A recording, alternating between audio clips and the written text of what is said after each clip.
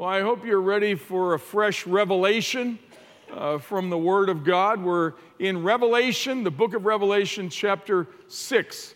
This morning, I would ask you to turn there with me. If you're following along in that black Revelation journal, it's page 24, and you can join us there.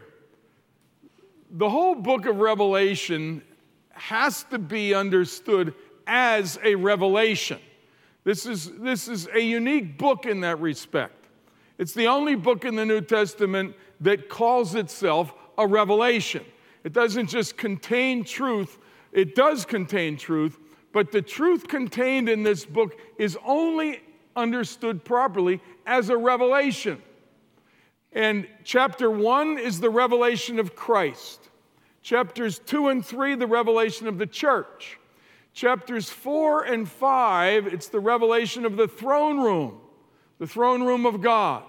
Now we come to chapter 6, and something distinct shifts in Revelation chapter 6. For the first time, we are introduced to evil. Evil is what's revealed it begins in chapter 6, and it runs through chapter 19. So the heart of the book of Revelation is the revealing, first of Christ, second the church, third the throne room, but then this big centerpiece in the entire book from chapter 6 through 19 is the revelation of evil and the evil structures and systems that are at work around us. And it's revealed as a scroll that's sealed 7 times, 7 individual stamps or seals within the scroll. It's written in the front and the back, but this scroll contains the final events of history, which are, and we're going to begin seeing it this morning, full of evil. Now, if you'll look with me, Revelation chapter 6, verse 1. Now I watched when the Lamb opened one of the 7 seals, and I heard one of the 4 living creatures say with a loud voice like thunder, "Come!" Now, in order to understand what's about to happen, we have to go back to chapter 5. In chapter 5, we see this throne room. We see the Father God seated on the throne, and he's holding this scroll that we're about to see open. But then the question's asked, who is worthy to take this scroll and open the seals? And in chapter 5, verse 4, there's a drama because John starts weeping because no one was found worthy to take this scroll and open its seals. No one in heaven, no one on earth, and no one under the earth. Now, no one in heaven, meaning none of the great patriarchs, Abraham, Moses, they were not qualified. Elijah, the prophets that had already died, none of them were worthy. The angels weren't worthy to take the scroll and open the seals. No one on earth, no Charlemagne, no Caesar, no president, no Bill Gates, whoever you want to name that has money or power and influence. No one on earth was found worthy, and no one under the earth, which refers to the bad guys, the demons. And there's a bunch of them. Not even Satan could take the scroll from the hand of the Father and open the seals. Now, what we're going to see is every one of these 7 seals that are open. And we're going to see 6 of them opened in this one chapter. Every seal that's opened reveals a moment that is yet to come in history where evil will run rampant. Every one of these seals. But it's important to see. So John weeps. Chapter 5, verse 4, he's weeping loudly, sobbing, because no one in heaven, on earth, under the earth, was found worthy to take this scroll. Again, which has the final events in history written on it. Nobody was worthy to open the scroll. Then chapter 5, verse 5, John hears this voice from an angel saying, "Behold, the Lamb who was slain, this Lion of the tribe of Judah." He's the lion, he's the lamb. He is worthy. And then verse 6, Jesus, this lamb, comes and takes the scroll from the hand of the Father. And now he has this scroll in his hand. And that's where we pick up the action in chapter 6, verse 1. And every one of these seals that are open reveal a tormenting, releasing of evil like the world has never seen. The first seal that is open opens the door for a white horse. We're going to look at this, but don't be deceived because it's a white horse to think it's a good horse. There's what's called white magic, which is just as evil as black magic. Don't think because you put a name of white on it that it's therefore good. This is a demonic horse. And it says that he's given power in conquering and to conquer. What this refers to is what we would call anarchy. It's domestic violence. Domestic violence on every level. It's the kind of violence that overtakes homes. It's the white horse of domestic evil when the nation's government is not doing its proper work of controlling the violence within the nation. That's the first horse. The second seal that's open releases a second horse. This is verse 4. And this one's a red horse. And this one moves from domestic evil to international evil. The second horse, it says, was given power to take peace from the earth so that people would slay one another, and he was given a great sword. So there will come wars of ugly proportion that are going to come upon the world. Today, God is holding off the wars. He's enabling peace to ensue, and there's a reason. But there will come a time when God's going to remove the restraining of international conflict, and the nations will have at it. And that's what this second horse and the second seal represents. We come to the third horse, verse 5, and it's a black horse. This is what we would call ecological evil, or when nature is out of balance. It says that the rider has a pair of scales. I heard what seemed to be a voice in the midst of the four living creatures saying, "A quart of wheat for a denarius." Now, a quart of wheat is not a lot. You can make like a dumpling or a roll. It's hardly even a loaf of bread. And a denarius is a day's wage. So what this is such economic issues that you work all day just to buy enough to eat that night. And that's the economy is so out of whack at this moment with this third seal. The fourth is page 26 in your journal. It's verse 8. It's a pale horse. This is biological evil. This is when technology and the economy get completely out of balance.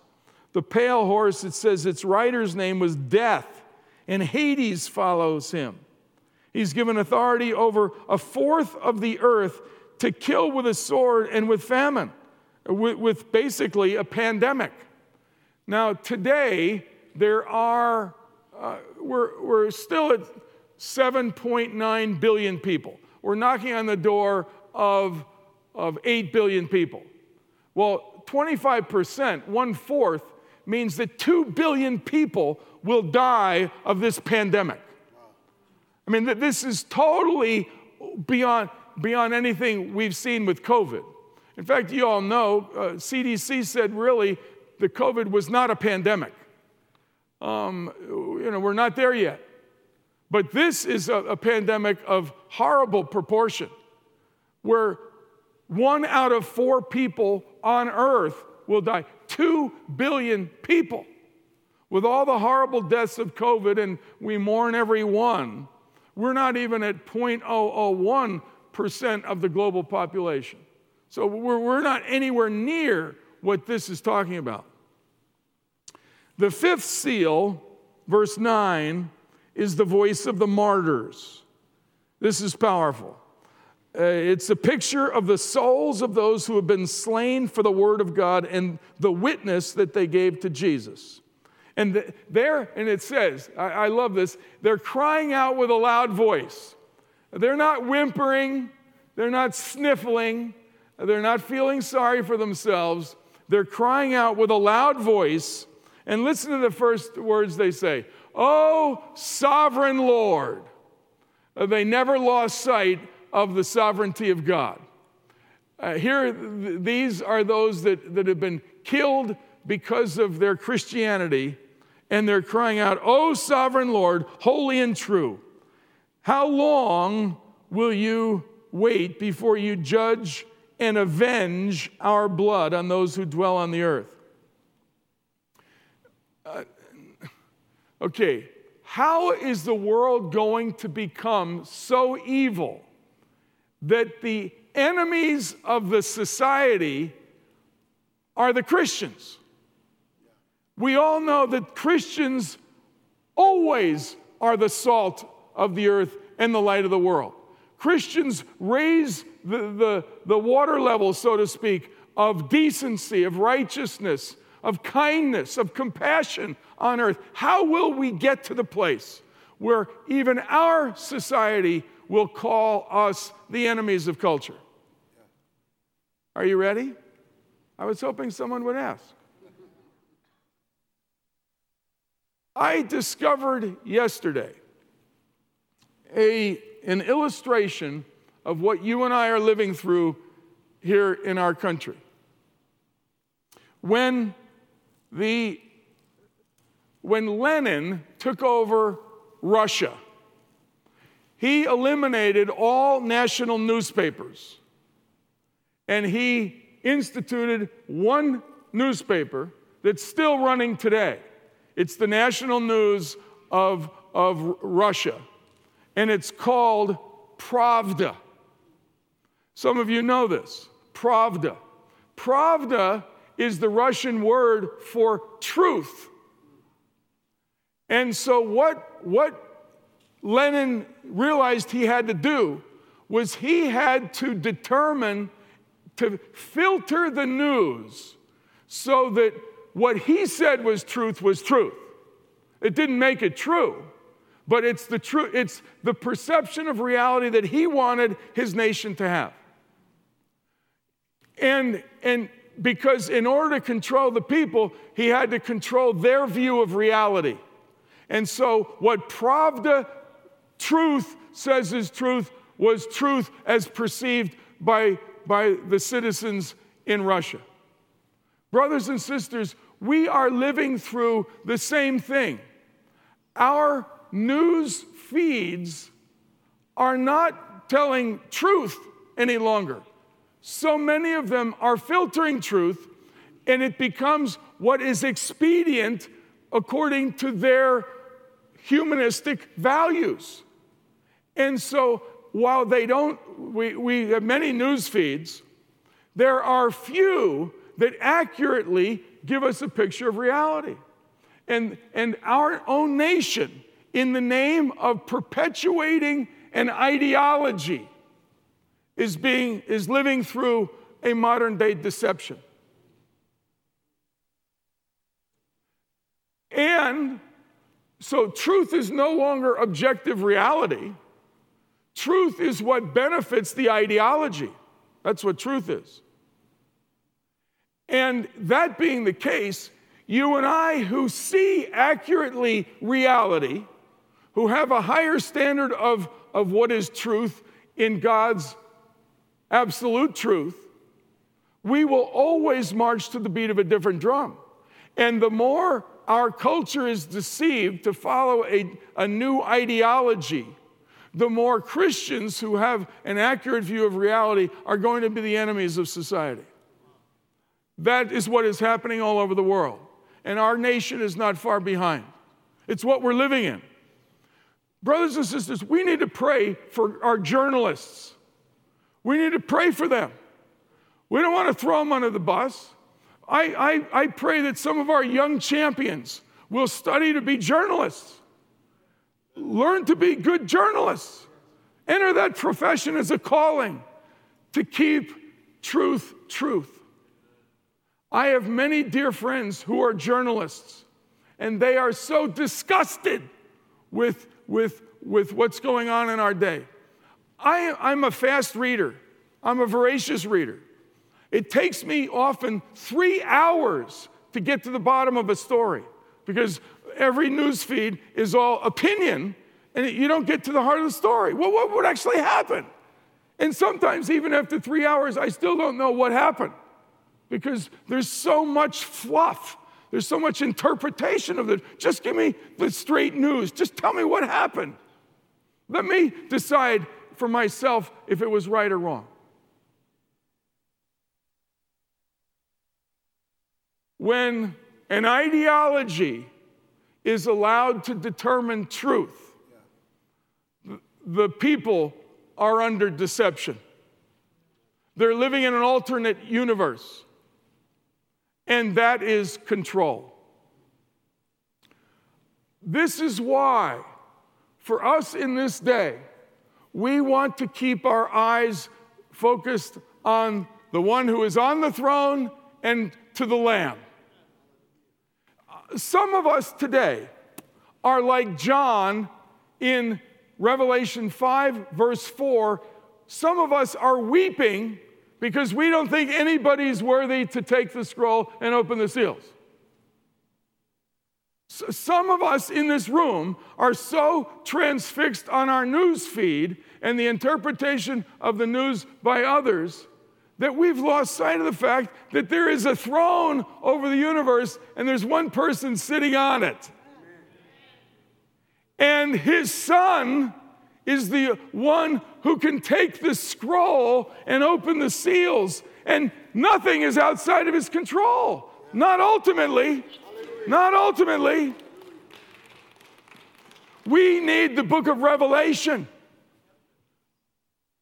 Brothers and sisters, as Christians, you and I are the only people on earth who can maintain an accurate view of reality because truth is not determined by circumstance or by our ideology. Truth is determined in reference to God. Amen. God is truth. Everybody else is a liar, and we trust him.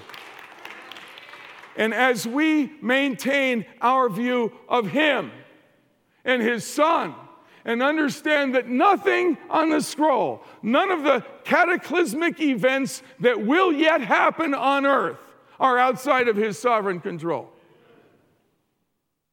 This is the most encouraging, hope-filled, strengthening scripture for us in this season. Now, don't stay stuck weeping. Understand that Jesus has come out, and he has the scroll. He has it in his hands this morning, and he will open the scrolls, and we have nothing to fear. He will bust open every seal, all the cataclysmic events that are yet going to happen on earth. And I believe during some of our lifetimes, we will see some of these things unfold. He has the scroll, and he alone is worthy to open every seal on that scroll. Now, as Christians, you and I are the only people in our nation who can have an accurate view of evil without being intimidated by it. If you're intimidated by evil, you're focused on the wrong thing. Yeah. There are some of us in this room who can't face evil because it freaks you out. You're just in denial. That's on one side. On the other side, some of you are so obsessed with evil that you don't have an accurate view of reality either because you've lost sight of the Lord. As Christians, we don't deny evil, neither are we obsessed or intimidated by it. The book of Revelation does not minimize evil. It puts it in its place. It puts it in its place. Hallelujah. Then we come to the sixth seal, verse 12. It says, when he opened the sixth seal, I looked, and behold, there was a great earthquake. And this is all natural disasters, what we would call unimaginable natural disasters. The San Andreas Fault is going to bust wide open. There's many that think that many of the cities of the world will be demolished in a day or a week or during a season of time.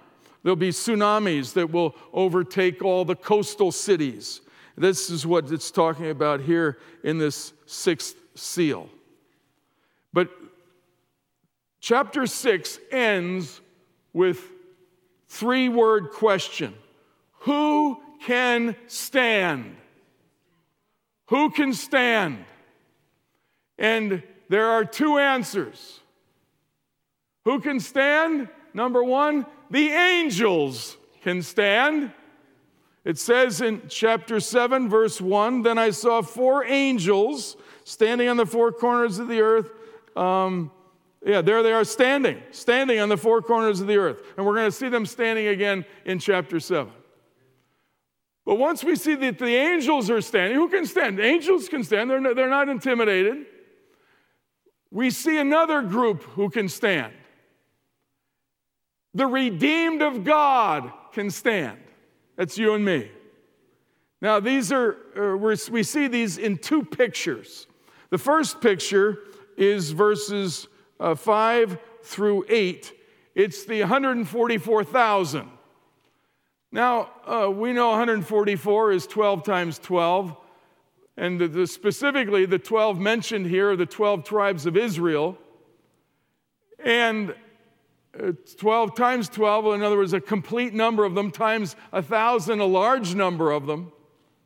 So what this first picture seems to be reflecting is that in the last days, there will be a large number of Jews who are ethnic Jews who will discover that Christ is their Messiah and will put their faith in him. As ethnic Jews, a mass conversion among the Jewish people, putting their faith in Christ as Savior. Hallelujah. Hallelujah.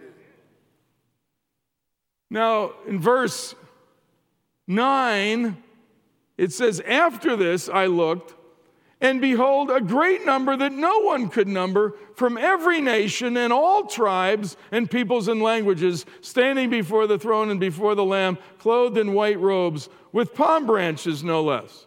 Hallelujah. Don't forget your palm branch. I'll bring a few extras in case you forget. Hallelujah. So, who are these people? Well, the 144,000 are a whole bunch of Jews that are now messianic in faith. This group that no one can number. This is a separate group. This is massive, like 144,000, that's a lot. But this group is so big, it says no one can number. I don't know who among us would number 144,000. 1,095. That would take a rare person to be able to count 144,000, but somebody can do it. But this one, nobody could possibly count this number.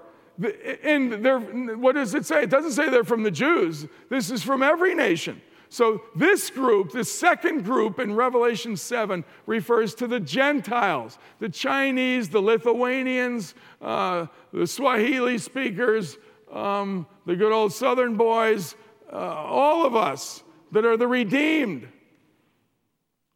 are going to be there. And look at what we're saying. We're crying in a loud voice with our palm branches. Salvation belongs to our God who sits on the throne and to the Lamb.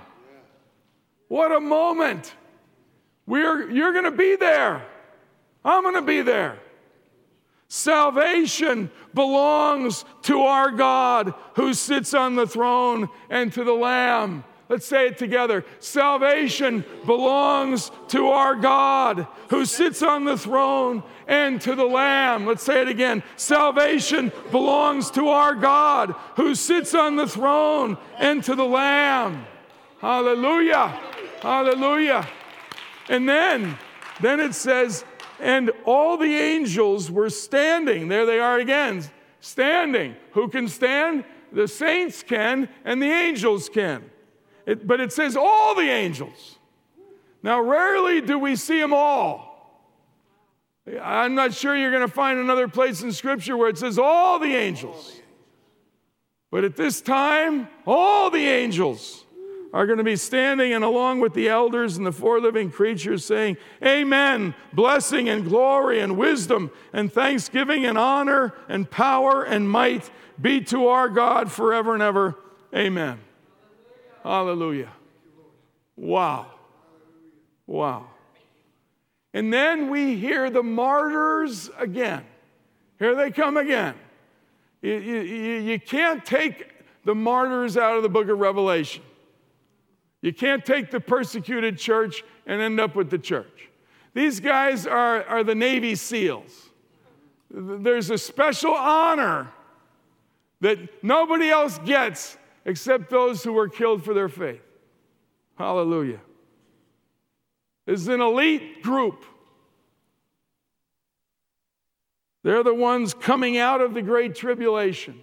These are the guys that stood before the tribulation, they stood during the tribulation, and they stand after the tribulation. Yes. They lost their lives, but they never lost their faith. Hallelujah. Hallelujah. And listen to what, they get robes washed white in the blood of the Lamb. And here's what they're saying. Therefore, they are before the throne of God and serve him day and night, right at his footstool. And he who sits on the throne will shelter them with his presence. Hallelujah. Lord, I want you to shelter me with your presence. Hallelujah. They shall hunger no more, neither thirst any more. The sun shall not strike them, nor any scorching heat. For the Lamb in the midst of the throne will be their shepherd. Hallelujah.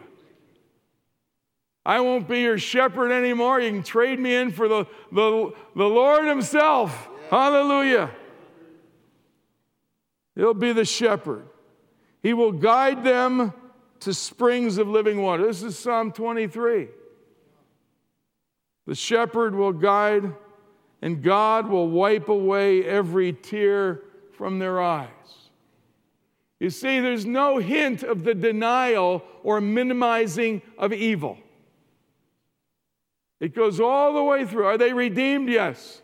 Will they be victorious? Yes. Will they die? Yes. All these have died because of their faith. Was there evil? Yes. Were they victims of evil? Yes. And their God will wipe away every tear from their eye. Yes. Hallelujah. I got goosebumps. I don't know about you. But this is my God. Hallelujah. This is our shepherd. Now, brothers and sisters, just look up at me. We do not need to deny evil. We are the only people on earth who can accurately face evil and not be intimidated by it, not take our cues by it. We don't ever have to fear evil. Psalm 23. Even though I walk through the valley of the shadow of death, I will fear no evil. Why? For thou art with me. You're with me. Christians are the only people on earth who can maintain an accurate view of reality, evil and all, without being intimidated by it or fearful of it. Hallelujah. I can think of no more comforting, no more empowering, no more relevant scripture for us in these days than the book of Revelation. Yes. For the next 10 weeks, we're going to go nonstop by the grace of God right through the end of the year in the book of Revelation. I want you this next week, read Revelation chapter 8. You see, we've only taken 6 of the 7 seals. And they're all in chapter 6. Chapter 7 is this powerful picture of the redeemed. Who can stand? That question has to be answered. If it's going to get that bad, who can stand? The angels can and you and I can. Hallelujah. Powerful. But then you come to chapter 8. Chapter 8 is the only place in the Bible you will find silence in heaven. You think our music's loud in here? Wait till you get to heaven. I don't mean to make fun of anyone who doesn't like it loud. I respect you for, we all have different worship styles, but I couldn't resist because heaven is a loud place. I just need to say that. You can say whatever you want. Heaven's going to be extremely loud. It's going to be extremely loud. I don't want you to be surprised when you get there. It's just, I was expecting it a little quieter. No, it's not going to be quiet. You read the book of Revelation, it's loud. I'm telling you, it's loud, it's loud. People are loud. I mean, for the first time ever, you're going to be fully yourself. You think you're going to have to muzzle that? You think you're going to have to stuff it? You think somebody's going to lean over and go, shh, would you just contain yourself? No, heaven's where you don't have to contain yourself. You can let it all out. Hallelujah. Hallelujah. Hallelujah. Hallelujah. But there's silence when you read chapter 8, before they open the 7th seal. And you know why this is so powerful? Now, I'm not smart enough to time this message next Sunday for the Sunday before the election. I'm not smart enough to do that. You know why it's silence in heaven? It's because the Father is leaning down to listen to the prayers of the saints. It's true. You read it. We're gonna look at this next week. It's so powerful. I don't know anywhere in Scripture that is more vivid in its affirmation and conviction that our God is in tune with the prayers of His people, like Revelation chapter 8. And here we are on the 2 days before the election. Hallelujah. We get to see the role prayer plays in the sovereign unfolding of history. Yes. So powerful. Silence in heaven before the final seal is open, because God, in the middle of it all, is listening to what you and I are praying. Hallelujah. Father, thank you for the Word of God. Thank you for strengthening us this morning. Thank you for turning some lights on and giving us perception, an accurate perception of reality, of all the evil that is going on, and yet putting it in its place.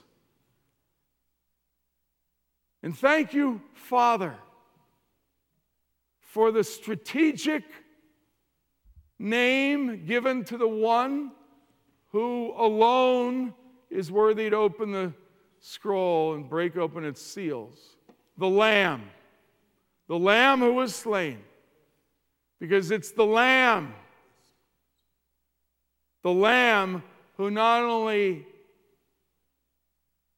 has the right to take the scroll, but it's the Lamb who redeems all the evil that it contains. Hallelujah. Brothers and sisters, just look up at me one more time here. I want to just say, right in the margin of page 26 there, at the end of chapter 6 and 7, right in the margin, Romans 5:20, which says, when sin increases, grace increases all the more. When evil increases, grace increases all the more. Yes. Write this reference, Genesis 50, verse 20, which is where Joseph, who had been badly persecuted by his brothers, said to them, you meant it for evil, but God meant it for good. You can say to the four horsemen, the white horseman, the red horseman, the black, the pale, you meant it for evil, but my God meant it for good. I'm telling you, the book of Revelation puts evil in its place. And the reason Jesus is the only one who could take the scroll is because he's the only one that did anything about the evil. He's the only one that can pour his redemptive healing into the wounds of our humanity. Hallelujah. Hallelujah. Thank you, Lord. All right. Anybody get something this morning? Praise God. I had to take a week off before I preached this message. I would have never made it. Hallelujah. It's great to be back. I love you, my church family. I love being your pastor. And let me just say, next Sunday, you know what to look forward to. Next Saturday, we're doing this drive-through trunk or treat. If you haven't signed up to at least help or sponsor a trunk, it's healthy competition. A week from today, we're going to be giving some prizes out for the best trunks in the place. It's totally safe. There's no fear of violating social distancing. The people are going to stay in their cars, drive through. We're going to toss some candy in there, wearing plastic gloves. It's all cool. And we've already got 200 people signed up. And 200 people might mean 500 with counting the children. We're hoping to have 1,000 people here. We really need your help. So please do that. And a week from tomorrow, we're having a night of prayer before the election. Hallelujah. Hallelujah. How many of you think God's not done with America? I am absolutely confident God is not done with our country. It's time to pray. Amen. Hallelujah. Why don't we stand? We got a great song to end with. I want to first just speak a blessing over us all, and then we're going to sing one of my favorite songs, if Keith has anything left in his tank. Hallelujah. The Lord bless you and keep you. The Lord make his face shine upon you and be gracious to you. The Lord turn his face towards you and give you peace. Amen.